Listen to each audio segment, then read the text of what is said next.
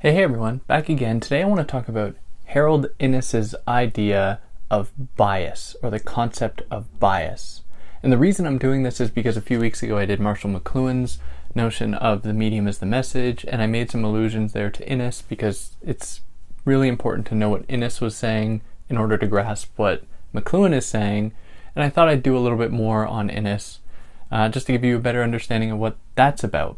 Now, before jumping into it, if you want to follow me anywhere other than here, you can do that on Instagram at theory_and_philosophy. You can do it on Twitter at David Guigno if you want. If you're new here, welcome. I'm David. I try to explain philosophical texts in a way that makes them accessible to help you along your philosophical journey. So if you haven't already, like, share, subscribe. I'd like to see you back here. Comment. I'd like to hear from you. Reach out on any platform you find me on if you have any questions or anything. If you want to help me out monetarily, you can do that via Patreon or PayPal, but obviously no pressure. If you found this in podcast form, pretty much anywhere where you get podcasts, I should say, you can find it on YouTube where you can see the video if you're interested in that. Or if you found this on YouTube, you'll be able to find it in podcast form pretty much anywhere where you get podcasts where there shouldn't be any ads, which is obviously good. Now, I don't want to waste any more of your time with that. Let's talk about bias for Harold Innis.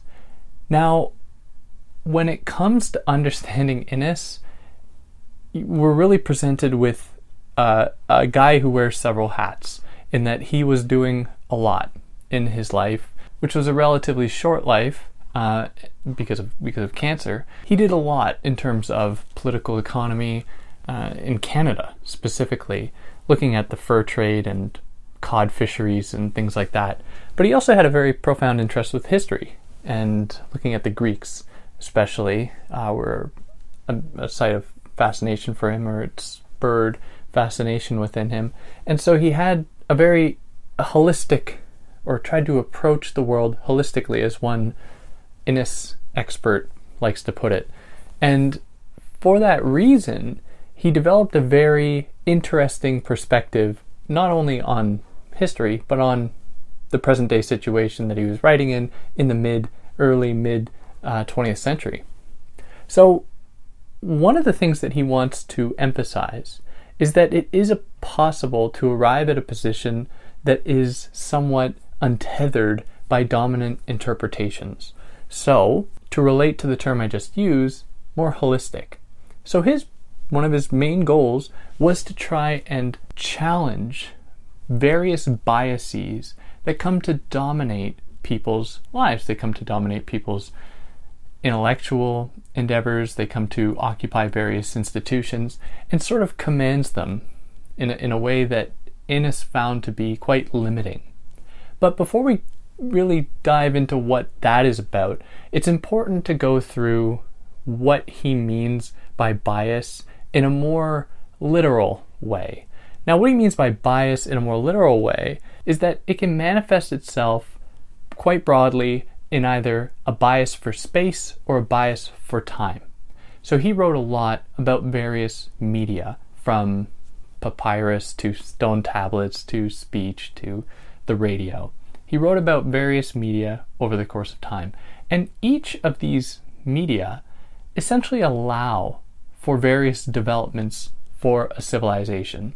They do not determine that civilization, because many of the things that we would come to see as being social developments actually motivate various technologies rather than technologies determining various social frameworks, but that's kind of tangential to what we're talking about here.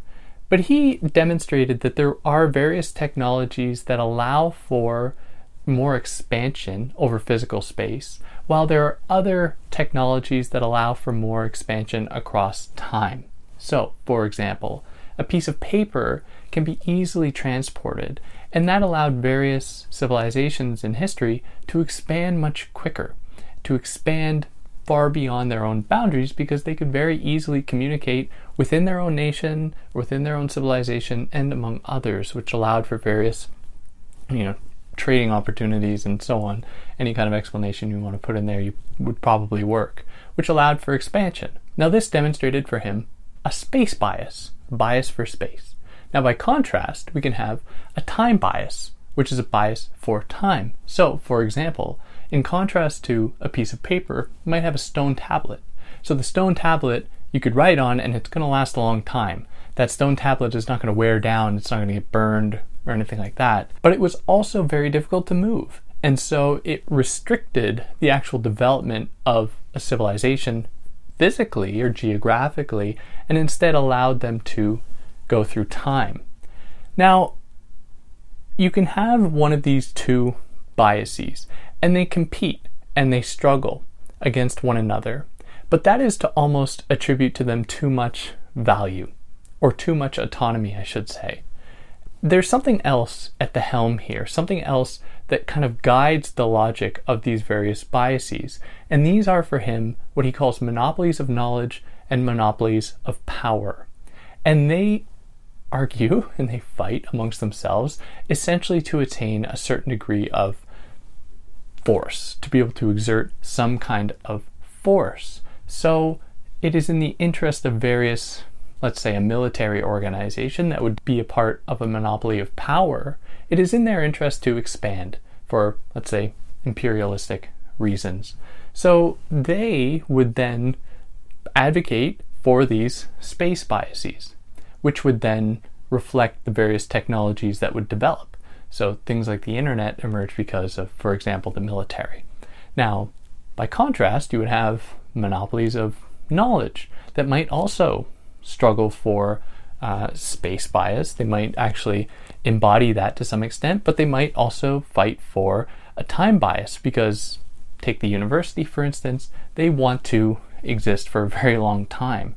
We don't exactly see universities deploying their knowledge to other parts of the world. They keep it quite close-knit. They keep it quite hidden from public view, from the people of the world. And so we can maybe interpret that as being an emphasis on a longevity through time rather than an expansion through space. But this isn't to say that that's always the case. This is just to say that biases are determined by various institutions and organizations that vie for them, that fight for them, that try to garner some kind of power or control through these means, by employing a space bias versus a time bias, or vice versa. Now, these things are always in conflict for Innes. There's always a kind of dialectical encounter between the two, where space bias tries to overcome time bias and time bias tries to overcome space bias. And if we ever have one more than the other, that is, if there's a disequilibrium between the two, there's the risk of civilizational collapse. So, for example, if a civilization expands too far, it will be far too big for it to defend itself from invasion or to maintain all of its land. Whereas if a civilization is more interested in longevity through time, then they fail to adapt to various rapid changes in the world, and they will crumble either from the inside or because they have failed to adapt, that is, they have stuck with tradition or whatever, then they have failed to anticipate and essentially plan for possible changes that could work against them. Now, he gives the example of the Greeks as being a civilization that was able to balance the two, and that allowed for various philosophical, scientific developments that have, for him, gone unrivaled. And we can obviously combat that. We could obviously poke holes into that. But his point is a good one, in that if we fail to acknowledge that there are these two possibilities, and if one overtakes the other, we will certainly meet our demise, we could then begin to kind of interrogate the various biases that we exist in today, or that permeate today, that push us in one or the other direction so as to avoid this collapse, this possible destruction. Now, in order to do this, he thought it necessary to assume a kind of outsider perspective. Now, and I'm not entirely clear if this is something for him that you can just do, or if it happens by virtue of your being ostracized, like it's not of your own volition, and it is only in that moment that you can then, assume this role of the outsider that can then, from the outside looking in, identify various biases, various structures, various ways of living, organizational modes that aren't natural. They aren't the way that everyone does things, but they are rather meant to serve various interests. But when we exist within a system, it is very difficult for us to actually identify them. It is very difficult for us to be able to look at the whole picture and see all of the various machinations, all of the various movements of the system at hand that keep it going and that maintain certain interests. So one of the things that he was critical about was the university and a kind of uncritical acceptance of expert knowledge, as though there's no other way to do it. We are just meant to step in line to whatever an expert might say and not think about it at all.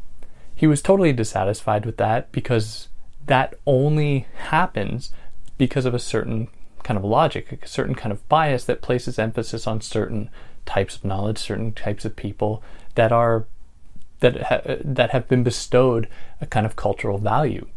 So one of the things that he says at the end of, I believe, one of his short essays titled Minerva's Owl, he says that it is imperative that we cease to, keep looking back in time to find like knowledge in the past, which is just an emphasis on time bias, and instead we begin to look at what is going on in the present, and we begin to look at what of these various biases we are constantly being confronted with and that actually pose a threat to our existence.